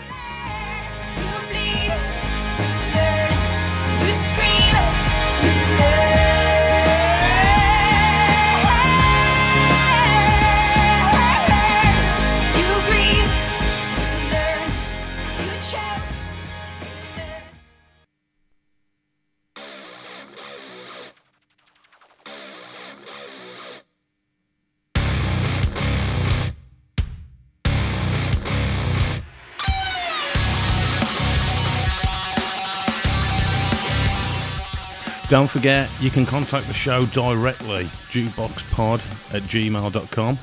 You can follow the show on Facebook, search for Personal Jukebox Podcast. On Instagram, we're also at JukeboxPod. And leave us a review. Help a brother out. Help the algorithms. Yo!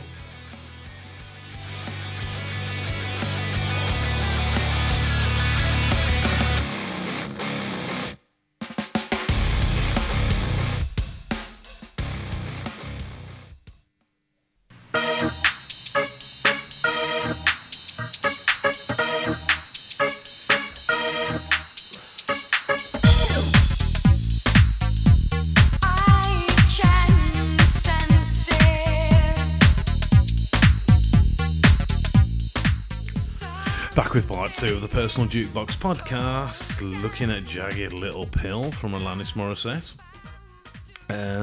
We were a bit apart on that first half, weren't we? I don't think we've been that apart since the Killers, and we were apart in the opposite direction that I would have anticipated. It's weird, isn't it? It really is. That was totally unexpected. Yeah, We're back with some interesting refreshments too. Yes, definitely. Do you want to enlighten the listeners as to what you're drinking? I've got some kind of concoction that's got. There's gin.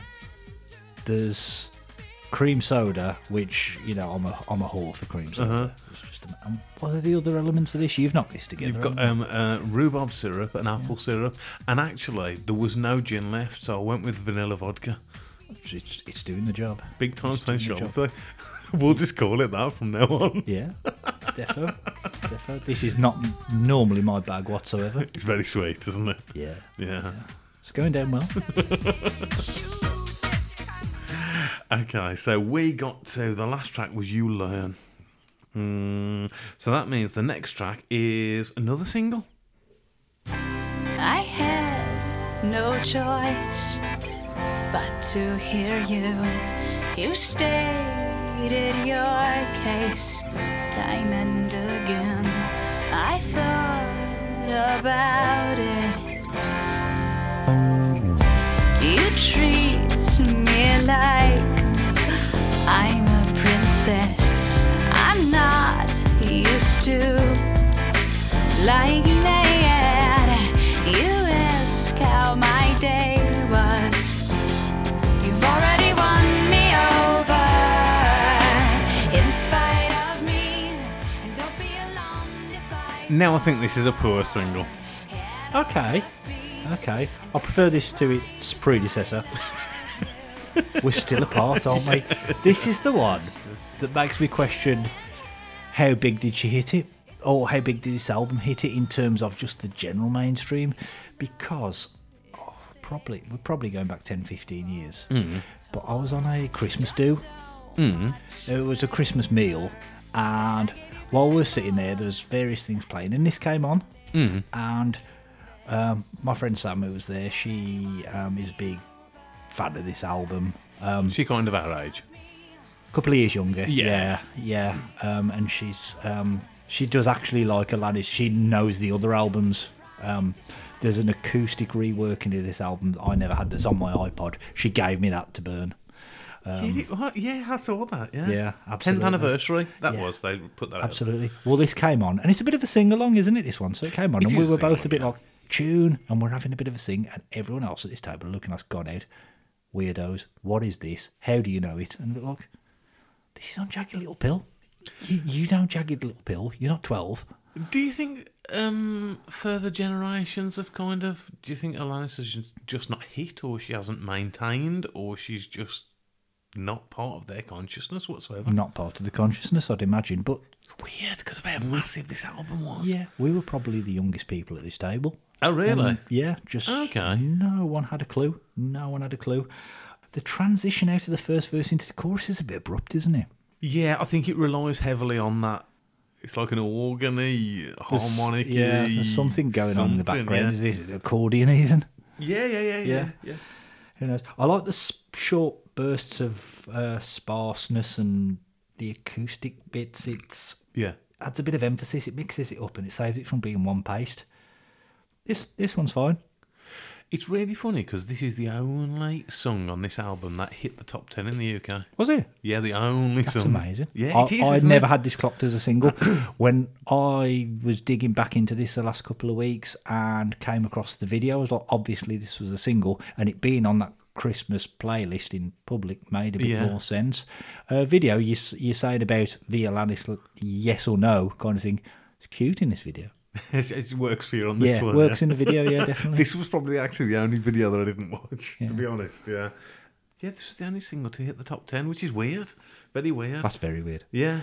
You said about the acoustic version, they released that for the 10th anniversary in 2005.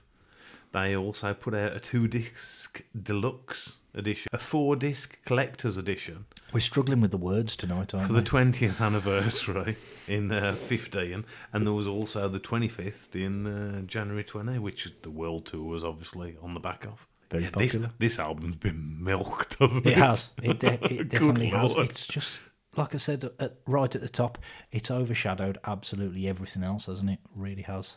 You know, the first tour that she did, Radiohead with the Sport Act. Yes. Yeah, I remember reading that. That's mind-blowing.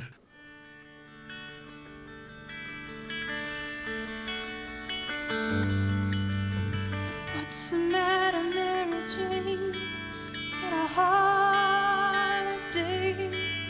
As you place the don't disturb sign on the door. You lost your place in line again. What a pity. You never seem to wanna dance anymore. It's a long way down on this roller coaster. The next chance streetcar went off the track, and you're on it. I hear you counting sheep again. So track 9 is Mary Jane. Is Mary Jane Alanis? You get a feeling it's kind of third-person or autobiographical, potentially. Mm-hmm. It could just be Ron Seal, what it says on the tin. Yeah, could It's be. probably the vocal highlight of the album. I think her limitation in range actually enhances the vibe here. It's got a vulnerable aesthetic, and it's somber. Yeah, to me it's mid-album filler. I think this is like a bit of a 1-2 with Perfect. Yeah, maybe. I don't know. I think they fit nicely together, and I think it's a well-judged change of pace for where it is in the album. Oh, it breaks it up a bit. Yeah. I get that. Yeah, Nice little song. It's Again, little in the best sense of the world. Yeah, I don't like know. this one. I don't know. It's a bit of nothing. We really are miles apart. We here, are, aren't aren't we? It's weird, isn't it? This one, yeah. I haven't got a lot to say about that, but the next one is probably still to this day. This would be a signature song. Well, you were saying You Ought to Know is the big single. I think this is it. I think You Ought to Know was the breaker. This is the big one. An old man turned 98. He won the lottery and died the next day. It's a black Just before we hit it, fire. we'll get into the lyrics and all the bits and pieces and everything with that. 2 minutes too late. But the one thing this song has got, it's got a chorus that hits. It's got, 110%.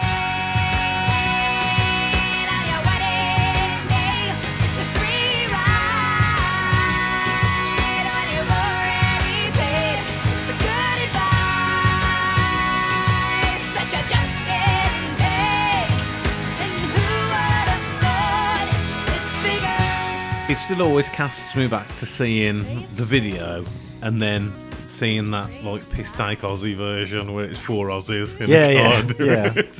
What was that for? I don't know what it was for. I don't know if it was for an MTV Was music. Kelly not in that video? I thought it was 4 Aussies in the car, like going, like just going at each other.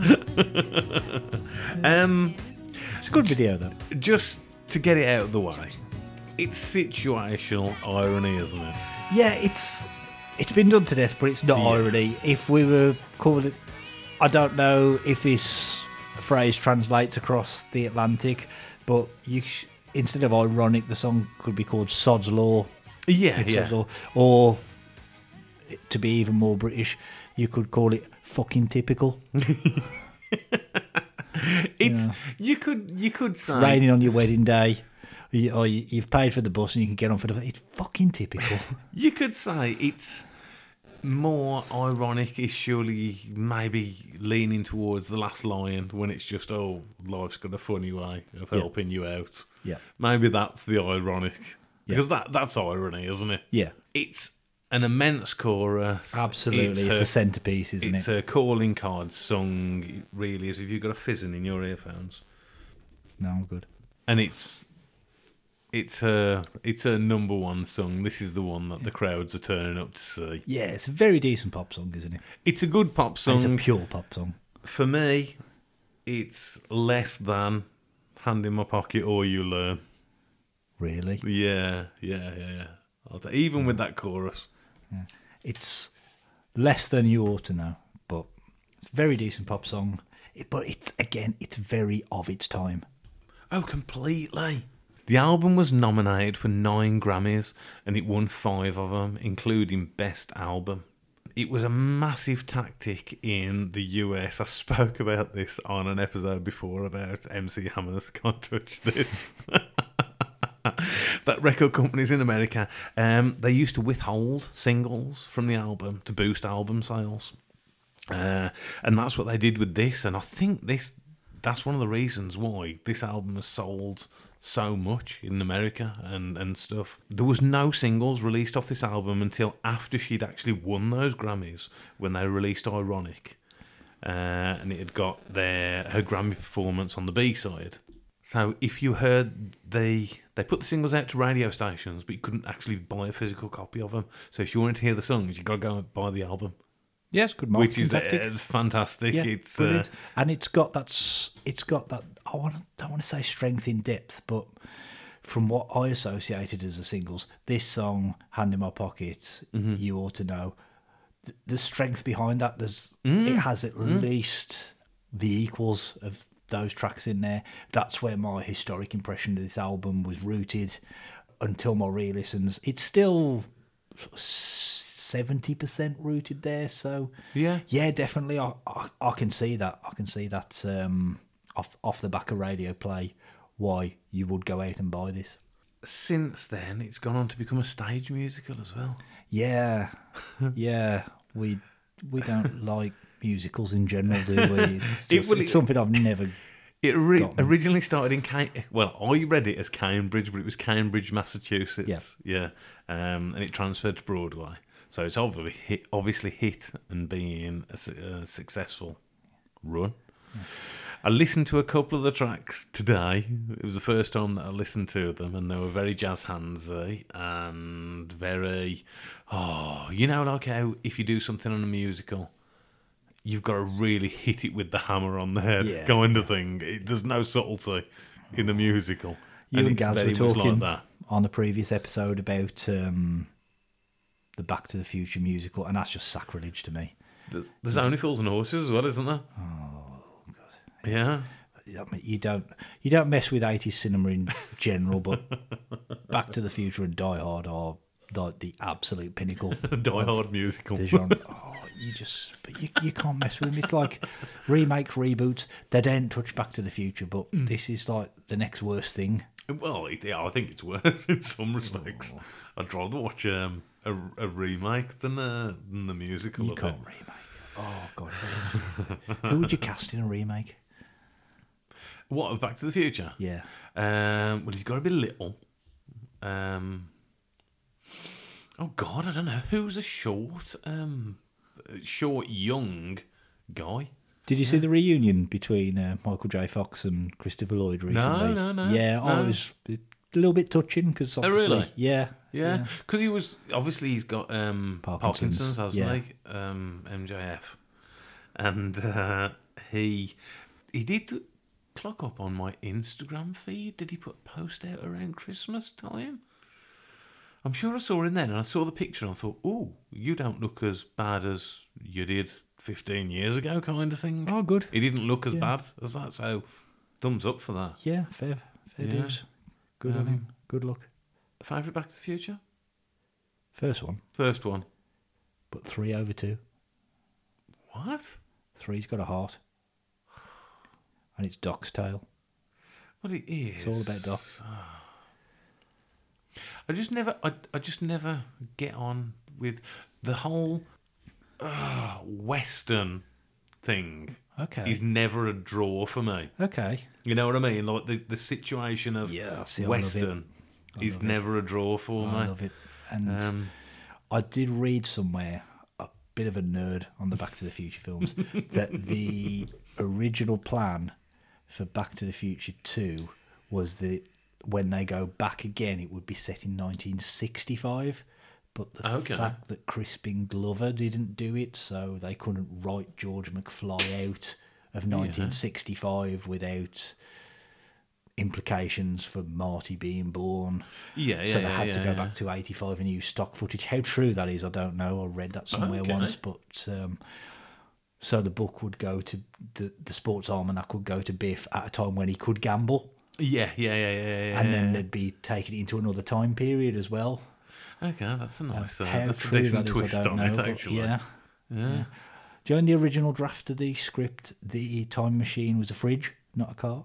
No, I didn't know that. Yeah, No. yeah. And studio execs thought this is going to encourage kids to climb into Climb into fridges. fridges and Yeah. shut the door. And kids can't go out and buy DeLorean, so we'll be all right. Yeah. And in the final cut of the film, because you know Eric Stoltz was originally cast as Marty McFly, and they filmed like 80% of the film, but they thought he was playing it too intense and not comedic enough.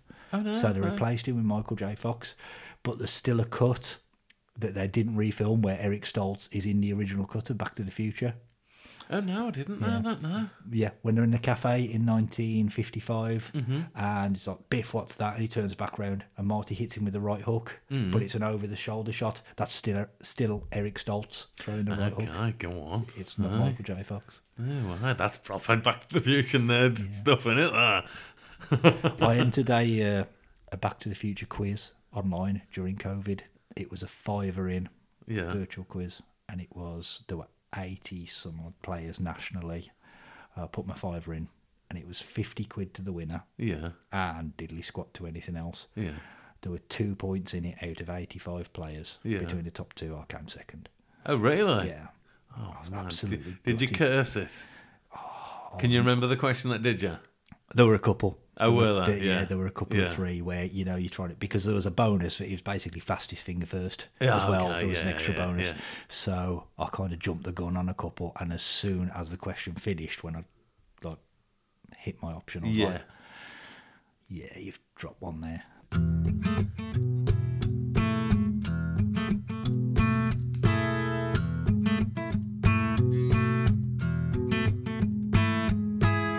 I don't wanna be the filler if the void is solely yours.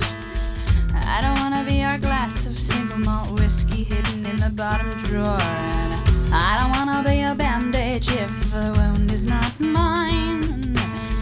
Lend me some fresh air. I don't wanna be adored for what I merely represent to you.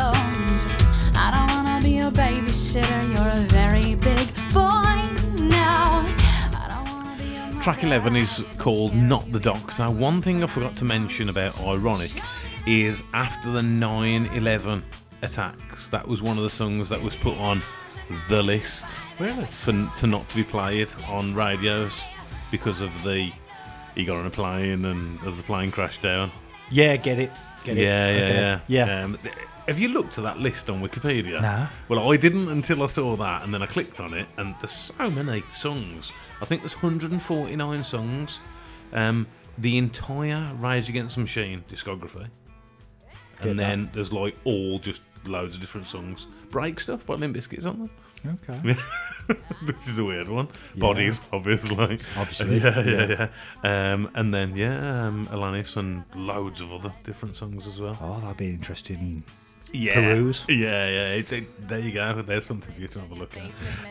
Not the Doctor. What are you thinking? I like. This is another chorus that hits. Light album filler. Really? I like the ambience on the verses. It's off kilter, but this is where the style works. The lyrics, in terms of the time signature, they're completely incongruent on the opener, and it feels forced. It doesn't here. I think it embellishes it. Actually, like cadence and stuff like that, it's very similar to The first song, isn't it? Yeah, it is. Yeah, But yeah. there's kind of an intangible there where it works Yeah, here. actually, I get it. Based on thematically, it's based on kind of dependency. Again, that's something that's gonna get some traction with a lot of people, and it references substances a couple of times as well. So it's Okay. not entirely Route One. Yeah, again, we're poles apart. I think this is knocking on the door of the top tier in terms of the album. Okay, bloody hell. Okay. Even now, I'm just her songs kind of, for me, on this album, fall into three camps. There's either the singles, the big hits. Yeah. Then there's the slightly rockier numbers like Right Through You and Forgiven. And then there's these ones like this one and Mary Jane and stuff. Would you put this in the camp with Mary Jane? Yeah. I do put this in a category. I've done something very similar. Yeah. Is I've gone column A and column B on this album, and Okay. yeah, this is in the same column as like Mary Jane and Perfect, but not for the same reasons. Okay. Yeah, that's interesting. Rolling Stone rated this album in their 2020 list. I think that's the one that you refer back to sometimes. Number 69. Yeah. Very sexy. Referenced in Right Through You. There you go. Yeah, that's quite true. Rolling Stone, Wine Me Dimey 69, mate. All Music, 4.5 out of 5. Q gave it 4 out of 5. Rolling Stone, 4.5 out of 5. Entertainment Weekly that's in America, isn't it? They gave it a C+. NME gave it a 7 out of 10. And our old mate, Chris Chris to to Go. Go. What do you reckon he went with? I reckon he's Think of 95. thumbs in the middle, leaning up. He gave it a B+. Okay, really? Yeah. That's high praise from my And man. the next album, he gave an A. Okay. Yeah.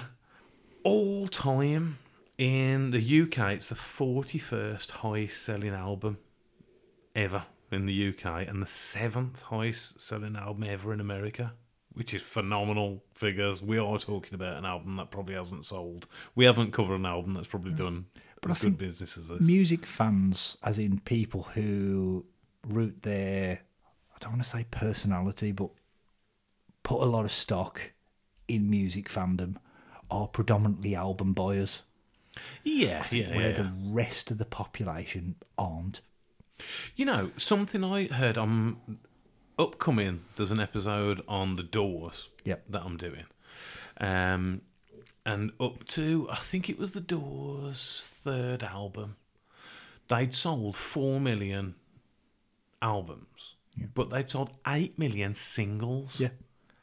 Man, that doesn't happen now, does it? It didn't happen in the music buying hot peak. Yep. Yeah, it's just absolutely ridiculous. I didn't get that at all. Of the 90s, strictly the 90s, this is the 5th highest selling album of all the 90s in the UK, and the highest selling album of the 90s in the US. Which again, That's absolutely you're like, mad, isn't it? whoa, that's ridiculous, Yeah, isn't you're it? thinking Nevermind, 10. And it only came out at the end of '95. Yeah. So yeah, it's impressive numbers. And It's astronomical, isn't it, when you think about it? when you think about it like that, surely from 90 to 2005, that's your peak record buying eras. Well, our I think peak kind of record buying. globally, financially, in terms of kind of young people and disposable income. Well, you sort of like, I suppose you're a 16 to 40 demographic, really. Disposable income. Then in terms of the explosion of the availability and range of music and the advances in technology, where CDs became in vogue. And Ten a Penny as well. Penny. And then in, say, mid-2000s, where the legs got cut off from them. And, It's got to be the peak of music buying historically, certainly in terms of albums.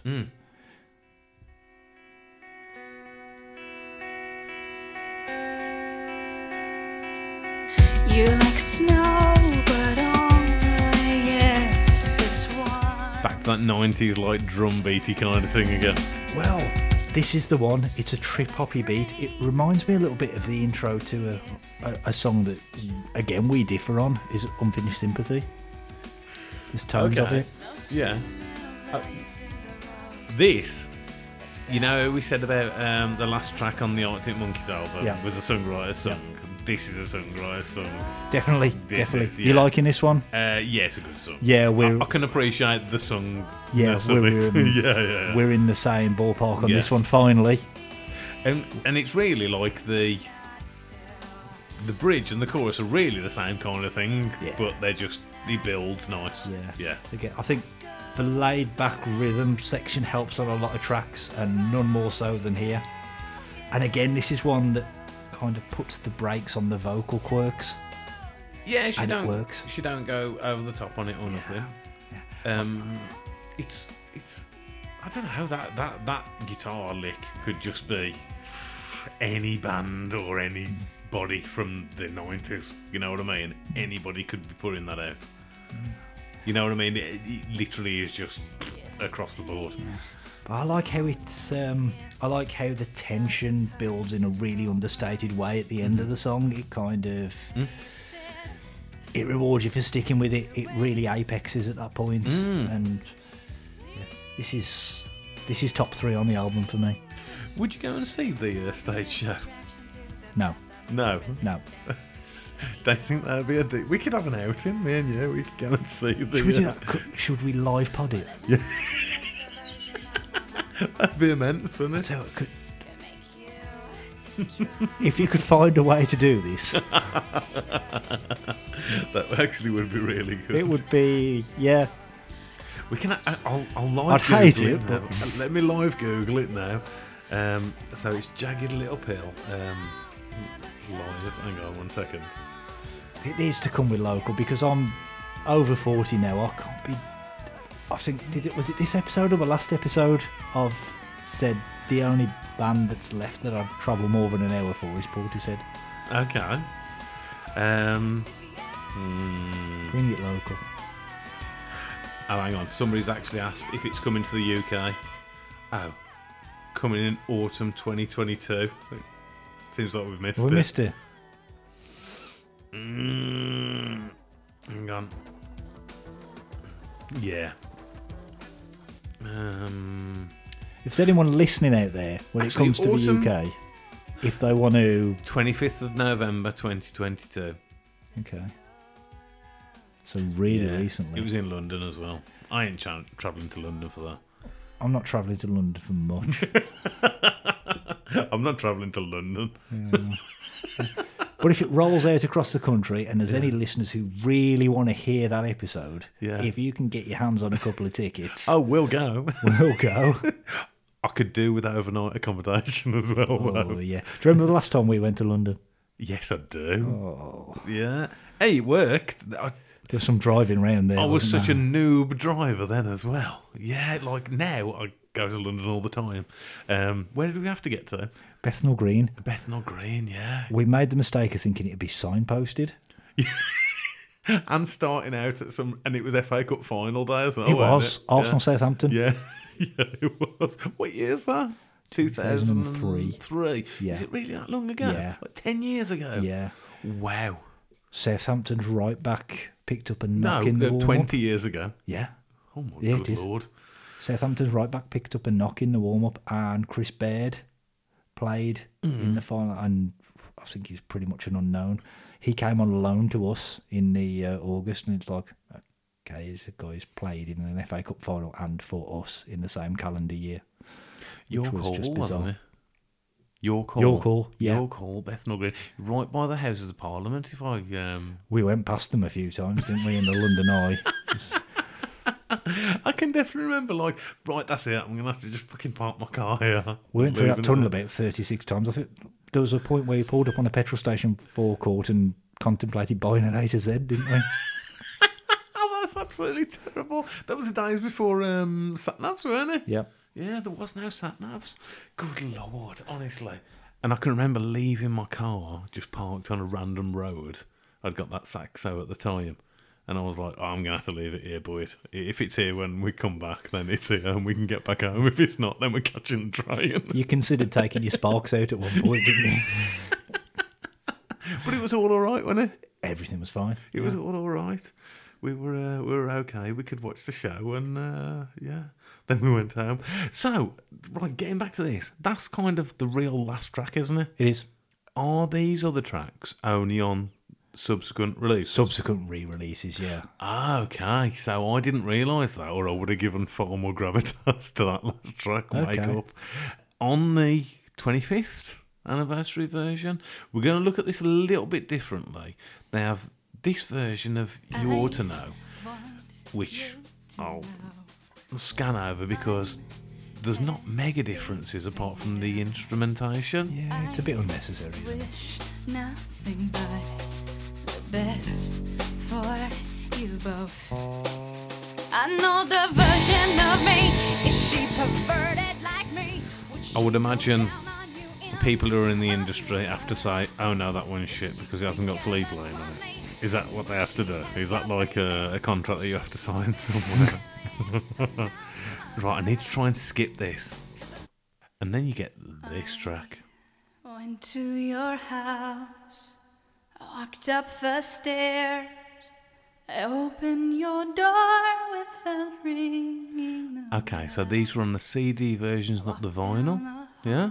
Yeah, wasn't on the tape version. But Oh, it's something not I've on the become tape, aware yeah. of in Where I could subsequent years. smell This is a bit of an insight into the, I don't know, into the album, into Alanis, into... shouldn't be. I think sometimes you take the lyrics as too literal after You Ought to Know. And this is like, wow. It's nice and raw, isn't it? And it's a proper, aside from even the content, it's a showcase for her vocal abilities. Yeah. Well, this is the a cappella version, and then she did this version.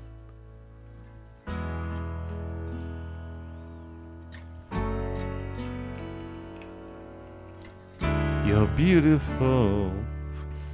You're beautiful. Into your house, walked up the stairs, and I opened your door without ringing the bell.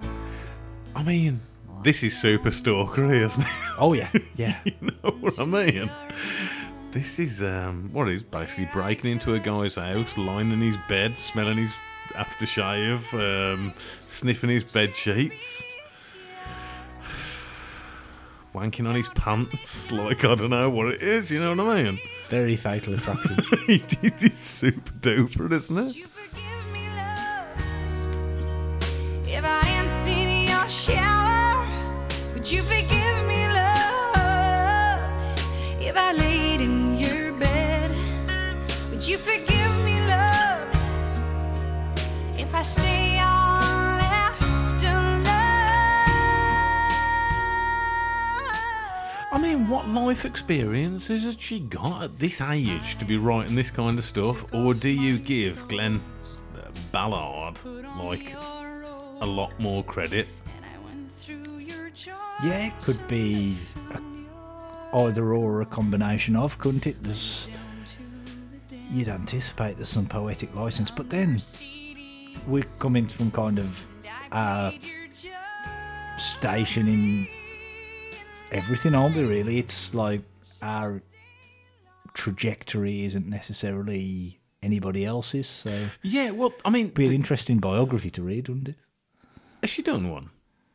Has she done like an autobiography or anything? Don't think so. No, because that first album, Alanis, the cover of it just looks like a Tiffany record kind of Married a thing. bloke from Cannock. Yeah. I'm sure I've said that before. Who, but- Tiffany? Yeah. No, I didn't know Yeah, she that. married a guy from Cannock. No, I didn't realise that. Oh my god. And then she turns into this alt rock superstar, and I can understand why the record company were wanting to shy away from their earlier albums. Oh, definitely. Yeah, they Definitely. They've been buried, haven't they? they want a scene setting exercise going on Yeah. here. Right, oh dearie me. Alanis Morissette, Jagged Little Pill. Okay. What are you thinking? These two albums that we've done more recently, this one and the last one we did, have caused me more conjecture than nearly any 2 albums that I've had to review on this podcast so far. Okay. I fully expected to come into Alanis Morissette Jagged Little Pill and go, oh, fucking hell, it's a D album. Yeah. Maybe a lower. Yeah. And then I listened to it and I was like, there's some good pop sensibility on here. And then there's some good songs that I didn't realise were there. And they've got some good, I don't know, what do you call it? Alt-rock sensibility to them. That's what I've hung my hat on for this album for 20 years. Were you never a fan of the singles? Not really. No. Probably more so now than ever, with one exception. I mean, the sales wires and all that kind of stuff, it's a straight A, isn't it? It's a behemoth, isn't you it? know what I mean? It's undeniable. It is. But we ain't reviewing stuff on that. I think I'd be robbing it if I didn't give it... Oh, man, I don't know. I'll tell you what, a couple of episodes ago, I did an Audio Slave album with Gaz, and I was like, oh, it's a D. Yeah. I think this is a little bit better than that. It isn't that much higher. It feels weak to give it a D+. It's a D+ or a C-. That's what I'm looking at. I think I may go with a C-. I've just pointed to my notepad for anybody who can't see. So for me, it's, if we're calling it a 12-track album, which you know it is up to and including Wake Up, which is like the official last track. Yeah. So it is an absolute album of 2 halves. So from Forgiven, Wake Up, You Ought to Know, Perfect, Mary Jane, Not the Doctor. That is half, and I think it's the right length. It's a perfect length. It's well structured. I didn't clock actually how long this album was. We put a lot of importance, though, don't we, on structure, on album structure, and the album as a collective. So, in terms of pacing, in terms of structure and length, I think can't pick fault with it. So, there's 6 tracks there, and you got half of a top album, and the other half of it is you've got a batch of stuff. The mainstream side. Well, yeah, with 2023 years on, is middling. It's very much of its time, as we've touched upon.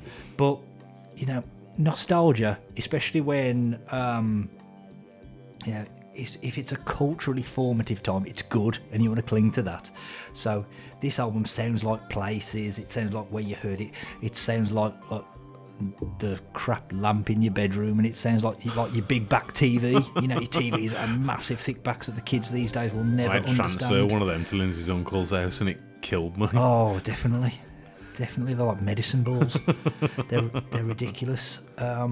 So it's a good reminder of a time. And I've got a bit of a personal connection with it because, like I say, it was an outlier in the small gathering that was my musical collection. Surely it would have been very different to the stuff you were listening to at that time. Very, very different. But it was a gateway because I'd have probably got there anyway. But in the immediate term, it kind of opened my eyes and opened my mind to like the first Tori Amos album, PJ Harvey, Sleater Kinney.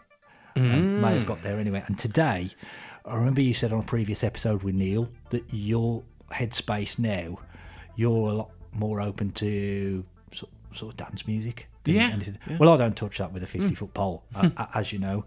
But in terms of what my contemporary bag was back in 1995 and the early 2000s, in this day and age, I will reach for like your Emma Ruth Rundle, Chelsea Wolfe, Sharon Van Etten, Jenny Haval, Grouper, above your blokes with guitars. I think they've got more to say. I literally, you've just like, whoa, batting them away. Like, who the fuck are these? No, that's PJ Harvey, yeah. And who were the ones you said then? Sort of in a modern context. Yeah. Emma Ruth Rundle, Chelsea Wolfe. I've heard of Chelsea Wolfe, yeah. Sharon Van Etten. Yeah, Jenny Haval. No. Grouper. Good lord, okay. Yeah, that's what I'll reach for these days. Are these worth listening to? Defo. Every single one. All of the above. All of the above. This is not Brewster's Millions. You said about Tori Amos as well. First album, yeah. She came to my consciousness when she did that cover of Teen Spirit, wasn't it, at the MTV Awards. Aside from Cornflake Girl and what was the other big one? Professional Widow. Well, yeah, that's a banger. Good stuff on them early albums as well. First album, absolutely. Okay.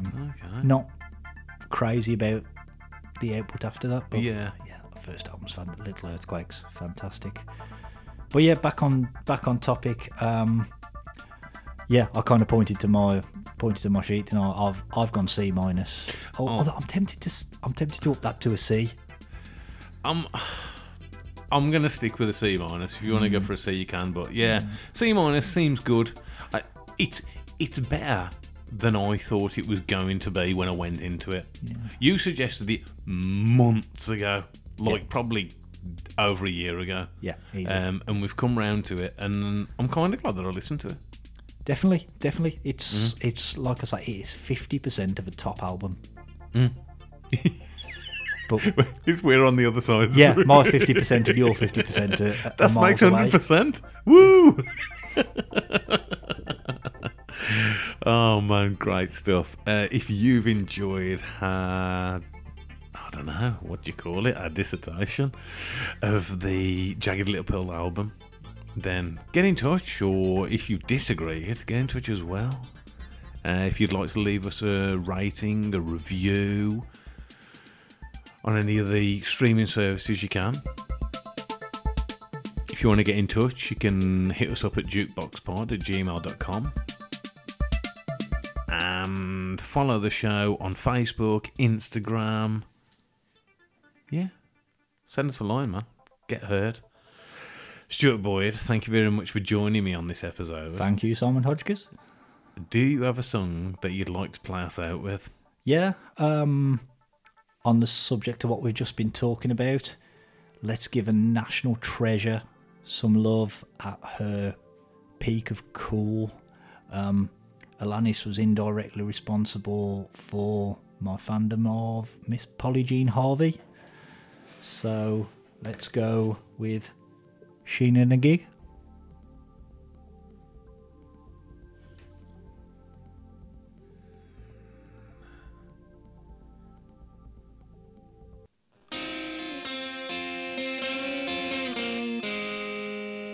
I've been trying to show you over and over. Look at these, my childbearing hips. Look at these, my ruby red, ruby lips. Look at these, my work strong arms. And you've got to see my bottle full of charm. I lay it all at your feet. You turn around and say back to me. He said, Sheila.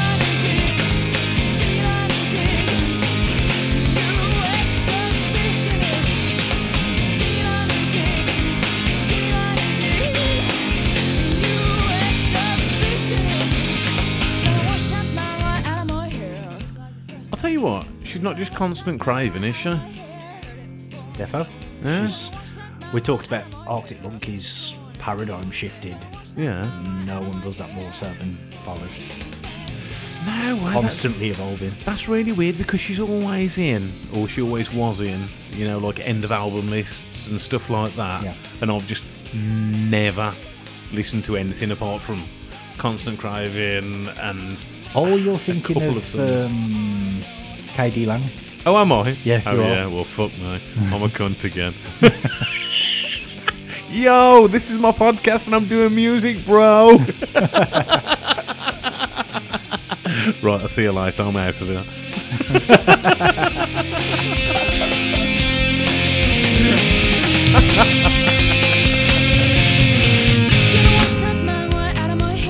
It's just two like letters and a word. Gonna take my hips to a man who cares. Turn the corner. Gonna take my hips to a man who cares.